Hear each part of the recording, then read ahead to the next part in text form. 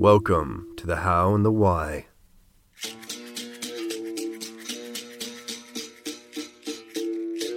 With John Barrett Ingalls. Exploring and celebrating the creative process and the creative purpose of authors, editors, and artists that make up and inspire the Black Hill Press family. Black Hill Press is dedicated to the novella. We believe a great story is never defined by its length. Let's get creative.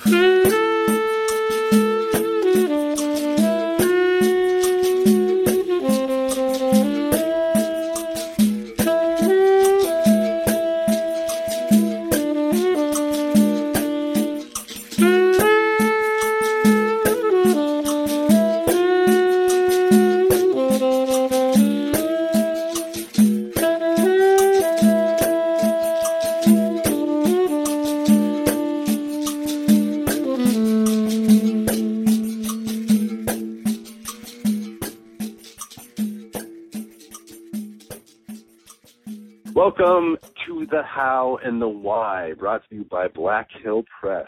My name is John Barrett Ingalls, and today it's my pleasure to be connected with Lilian Rivera. Welcome. Hi. How are you? Thanks for having me. Hey, I'm thanks for answering the phone. So for our listeners out there who are uninformed, Lilian is working currently as an editor for Black Hill Press, and you've been able to work on 2 books so far? Yes, that's and correct. You worked with Pepper Chambers on Harlem's Awakening. Yes. And you worked with Tomas Moniz on Bellies and Buffaloes. Mm-hmm. Now, how are you approached to join our family at Black Hill Press? Well, actually, I guess it must have been a year ago, or maybe even longer. It must have been longer. But Kevin approached me. I think he saw my LinkedIn page somehow. We might be connected.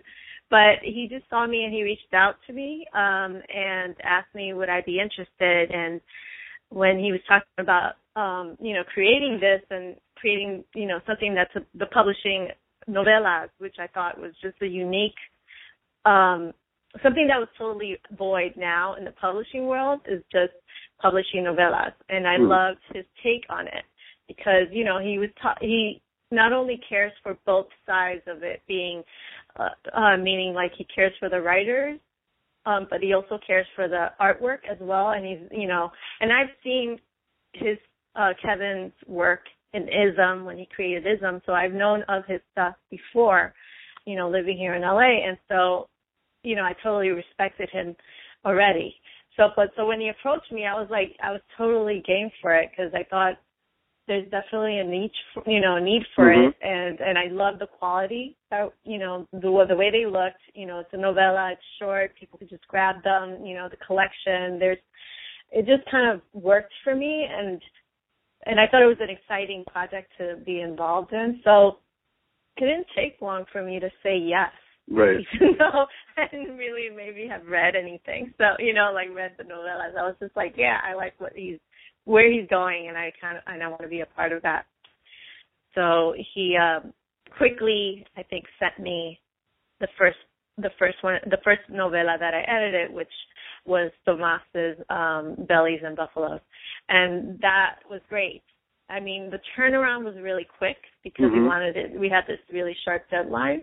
But Tomas was wonderful to work with.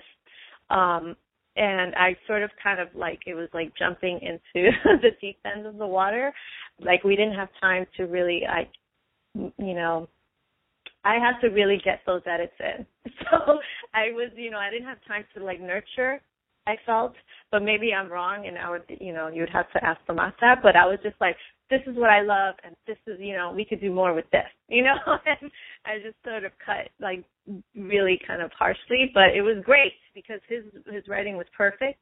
And it was all just a matter of I want more of this or, so it worked really well. And I love that novella, and and I'm really excited about the way it turned out. And it was an experience for both Tomas and myself, because this is something new, like uncharted territory for both of us. Me being an editor, I mean, I've edited short pieces before, like editor-in-chief of websites or mostly entertainment things, entertainment articles, but I've never edited a longer piece like that, and never fiction. So it was great for me too. Now, I know you're an avid reader, and like you're kind of like the champion for all literary arts, from what I know of you. And as an avid reader, and not being somebody who's worked as an editor with fiction before, how did you approach the book? So you get this manuscript, Bellies and Buffaloes. How did you read it the first time without without having entered into that realm as an editor?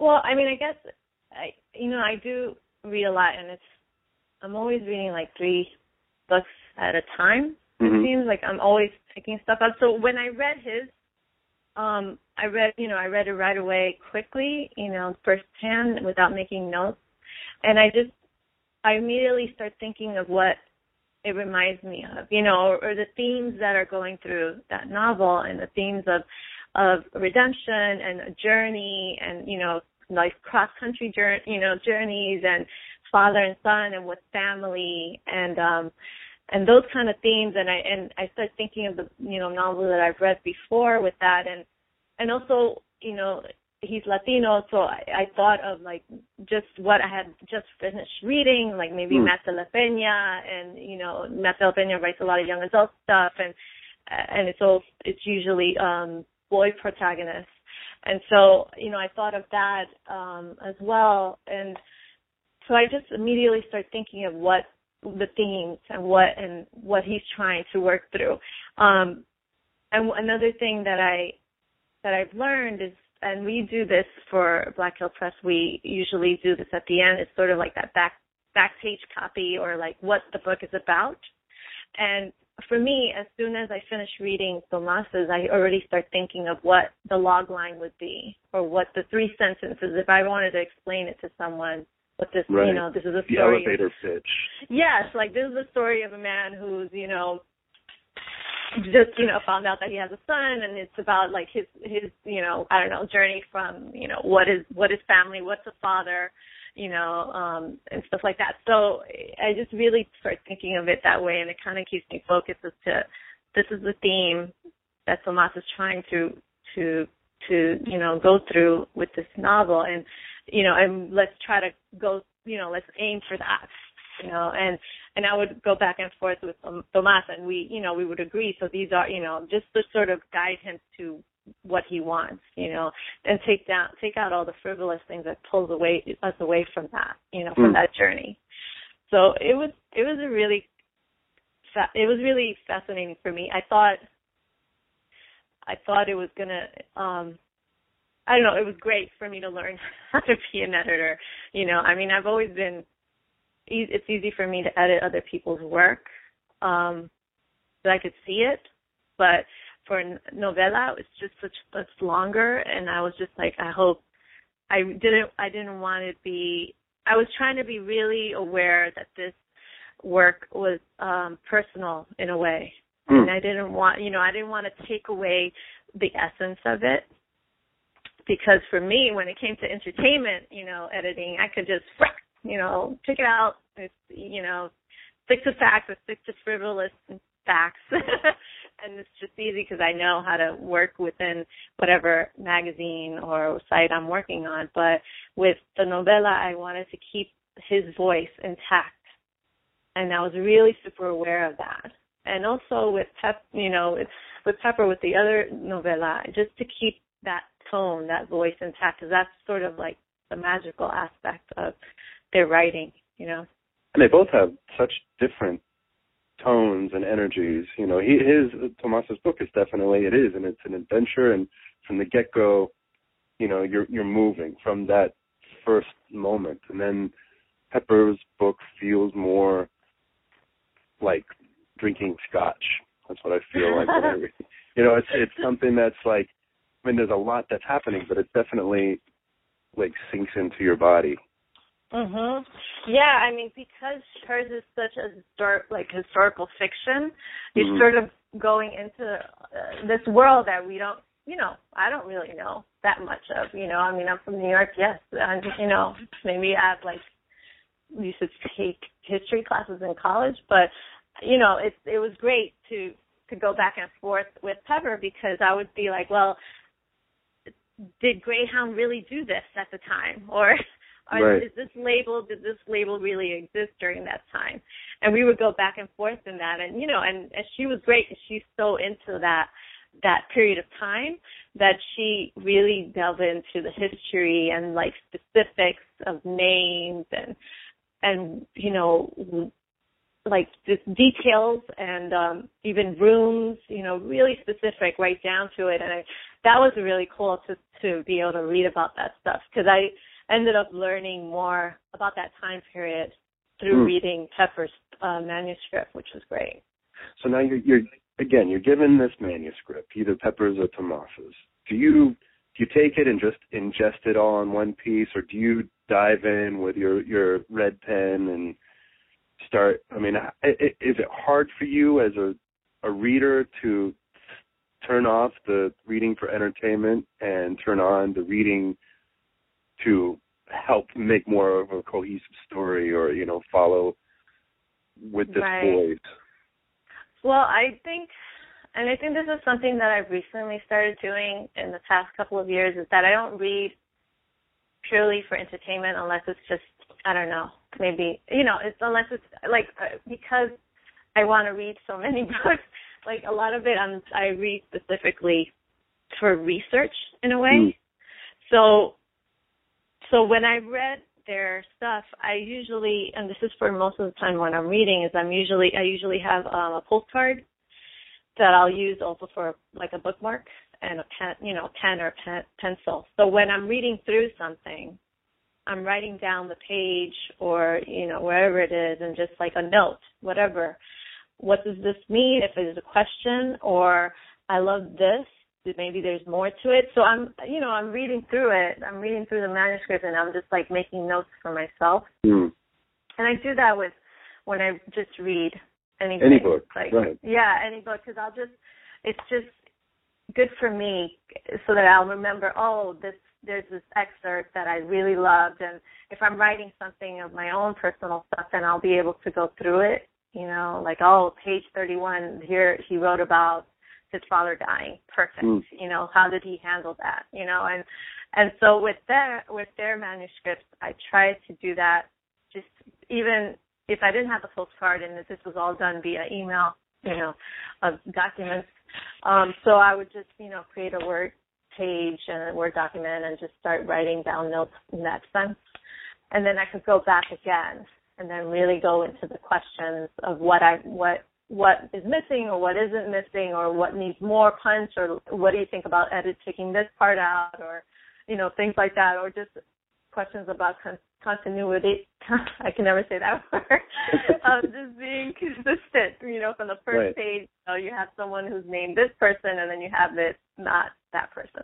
So just being aware of things like that. And that's, I think, was a big deal for me as well, of editing these novellas, is just seeing it as a whole, and then diving deeper into the writing quality, the craft of it, and then going back out again, making sure that all the things are lining up together, the events, and how long would it take you to drive to Chicago to wherever she's going? How many days are we talking about?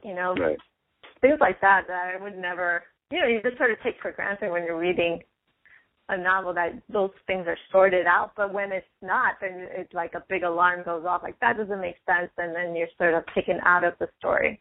Yeah, your level of accepting has to be a little more diminished. Right.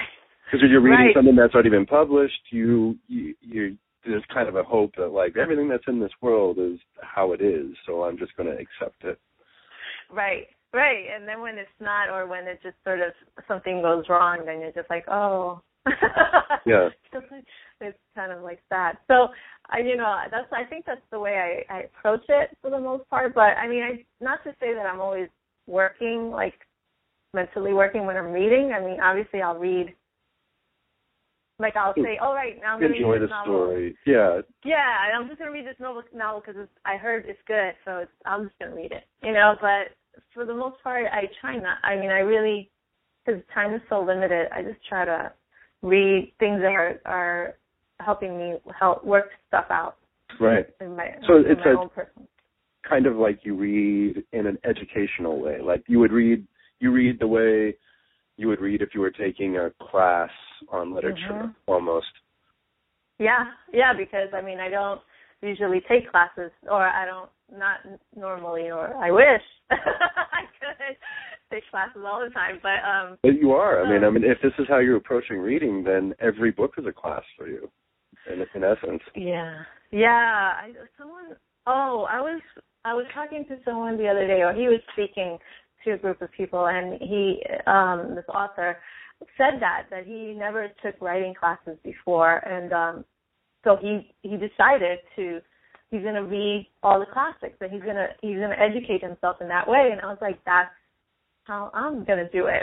I'm like, I can't get an MFA, so I am just going to force myself to read books that that are going to work towards the goal, whatever that goal is, whether it's finishing a novel or finishing a short story. Are you a fast reader? Yeah, I think so. I am. I mean, you're not like a speed reader where you're like, all right, 2 days, I'd finish that novel. No.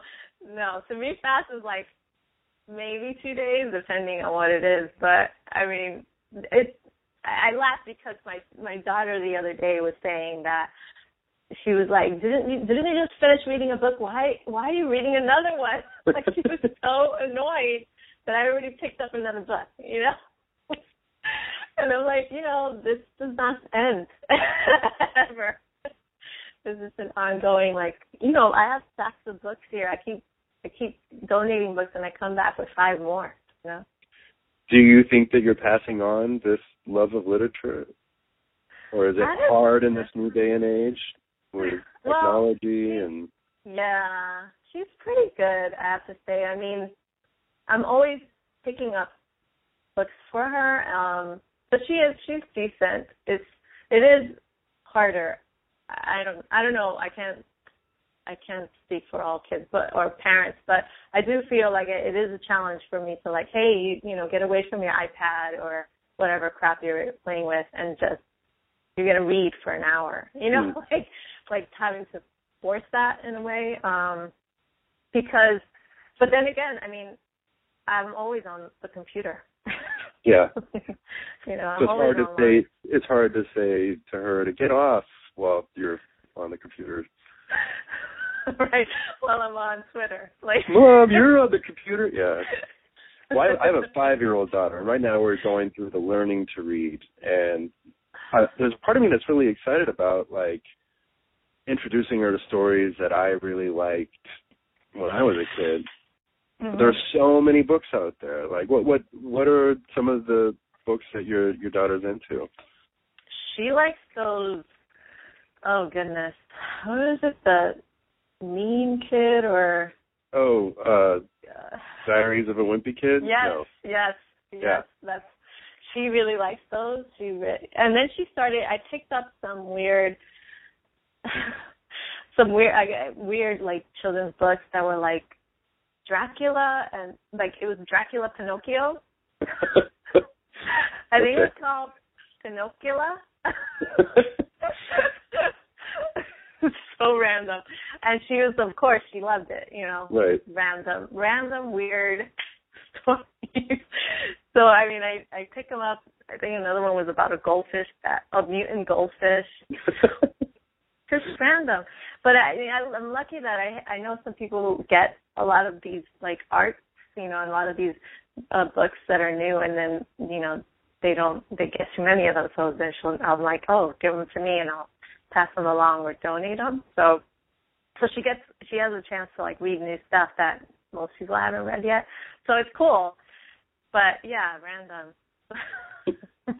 It's not like me. Like, I would, like, pick, I don't know, when I was her age and she's 9, I was, you know, I would read, like, classics or, like, Charlotte's Web, you know? Right. Or Wizard of Oz. Yeah, James and the Giant Peach. Yes, like all those great ones, right? And she's not interested. And I'm like, you could read the Wizard of Oz. It's really based on books. And she's just like, no. Yeah. No. Yeah. Yeah, I remember, the Lion, the Witch, and the Wardrobe and the whole Narnia series, and, yeah. Love those. But at the same time, I also remember getting the book order, you know, like once a month you get the book order sheet from, I don't know, Barron's or whatever it was, and you mark down which books you want. That was like my favorite time. And every book that I would pick based on the cover. So if the cover looked cool or looked interesting, you know. I also read the horrible Choose Your Own Adventure, but I loved them. Oh my God, who doesn't love a Choose Your Own Adventure? They still have those sheets. I think they're Scholastic. Oh, Scholastic, yeah. Yes, right. So she still asked to, like, can I order these things? And, you know, and then they'll have like silly stuff like, you know, pick, not even posters. Posters like unicorns. Yes. I'm like, you don't That's really not a book. that. Yeah, no. I'll get you a book, but I remember being in the 4th grade and, like, for whatever, you know, because they do them for grade specific, you know. It's not like you're still reading the kindergarten books in the 4th grade on that Scholastic sheet. But in my 4th grade Scholastic sheet, they had King Lear.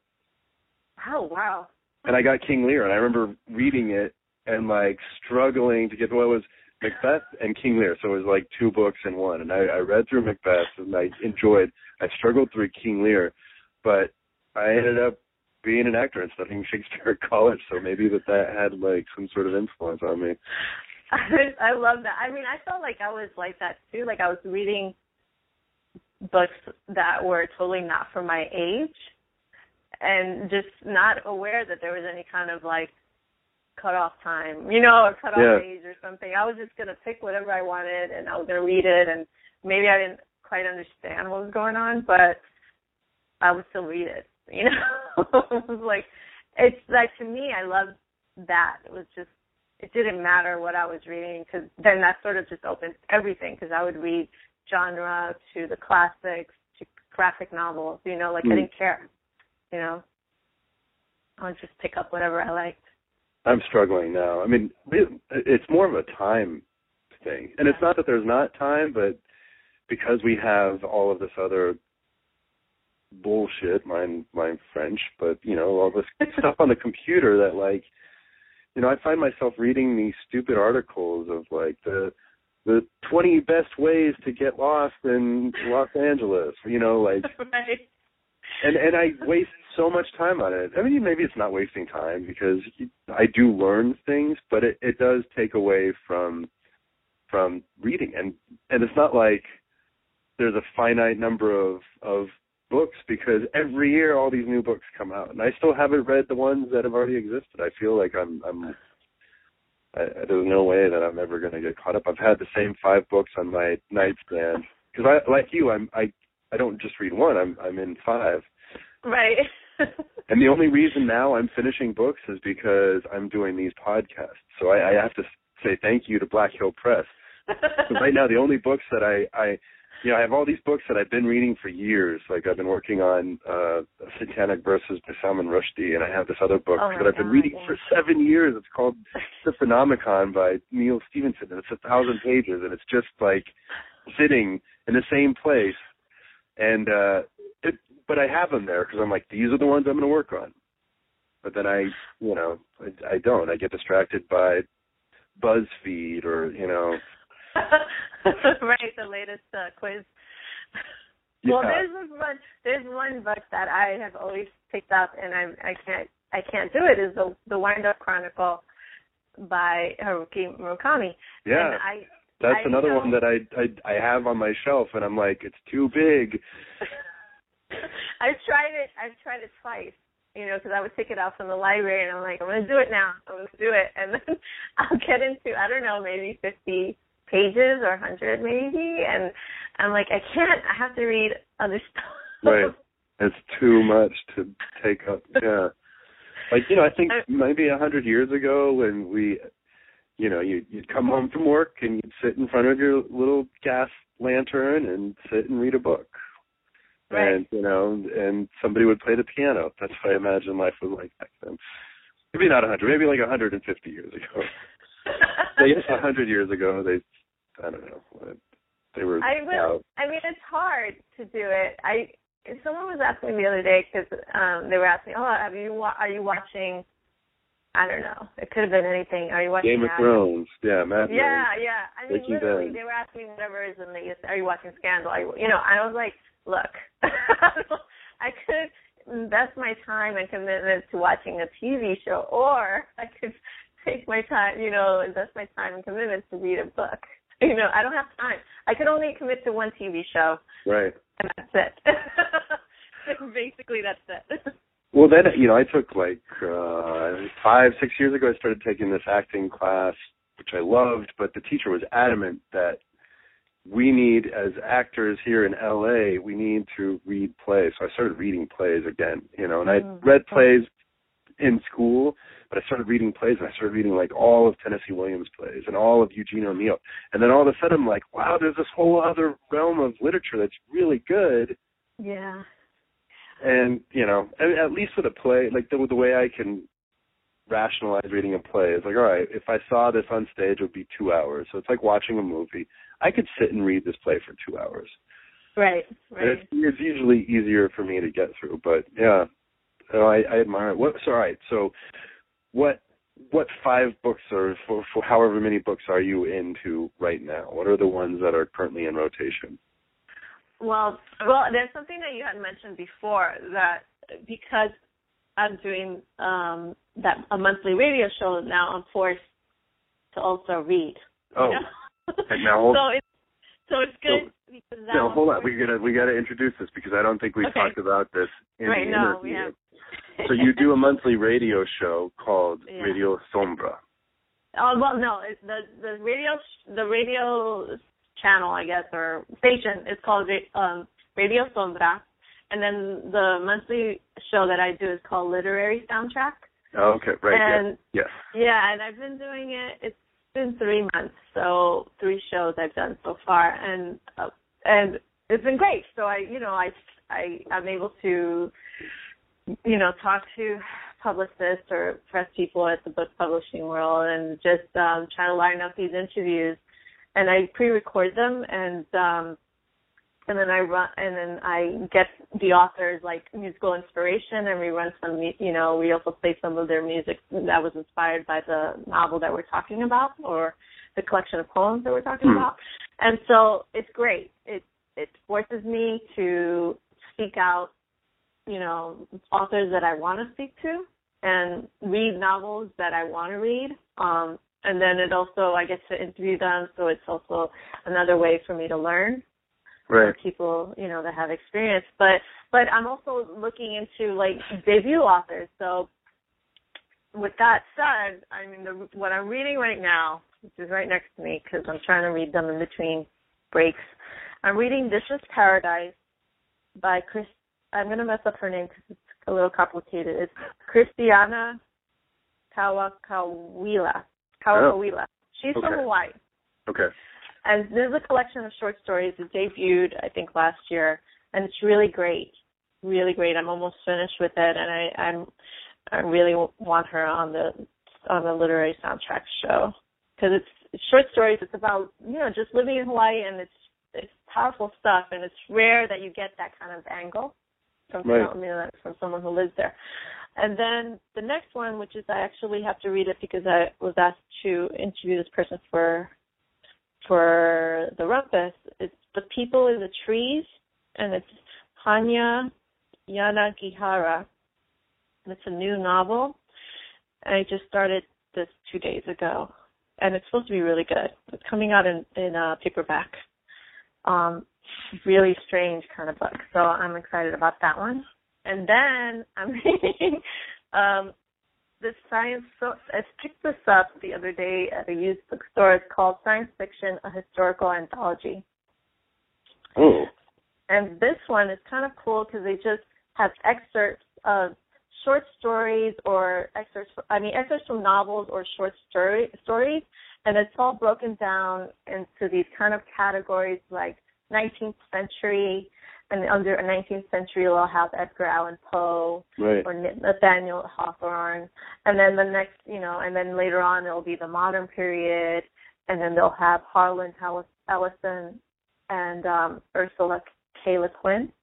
And wow. So it's really cool. It's great. So it kind of takes you through the progression of science fiction. Oh, I love it, through the years, and see how the vision of the future science fiction changes, as we progress through the world. Interesting. Yeah, no, it's really great. They have some people that I've never heard of and I've always wanted to read. And that one I've just been sort of picking it up, reading the short story, putting it down, going back to it in between novels. I think those are the three.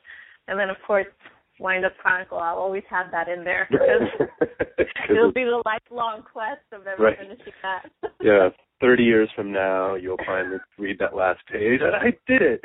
There's nothing else to read. Crazy. It's like someone was telling me I should read the Game of Thrones. I was like, I can't go in. That's like a commitment. Yeah. But I know I would love it.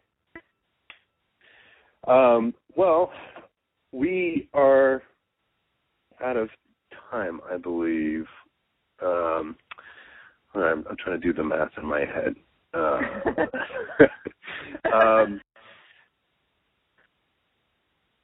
Yeah, so we're near the end of our time. But you know what? We didn't get to talk about you as a writer, which is something that I'd like to get into. So maybe really quickly you can let me know, is there anything that you're working on that we might see in Black Hill Press that has being a part of this family inspired you to come up with a novella?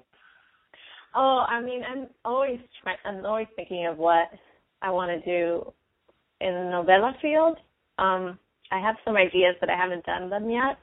I do have a short story that's coming out in, I think it's special edition called The Cost of Paper. Right. Mm-hmm. And it's a short story, and that's cool because I've kind of wanted this short story to land somewhere, and I'm glad I was able to have Black Hill Press use it. And then it's all, I'm just writing short stories, trying to finish them, and I guess because I'm writing a science fiction novel, I'm writing a science fiction novel. I write young adults for the most part, and so I'm going to be rewriting this young adult novel that I started a while back over the summer. But I do have an idea for a novella. I just have to do it. Right? Yeah, you got to stop working on the Murakami book and. Right. Well, thank you so much. This is a lot of fun, and I look forward to talking to you again and seeing you at some of the Black Hill Press functions in the future. But I wish you all the best with your writings, and I look forward to talking to you again. Thank you so much for having me. It was fun. This has been The How and the Why by Black Hill Press. I'm John Barrett Ingalls. The show was produced by Kevin Stanek and yours truly. The music is Mea Lua by Bossa Zuzu.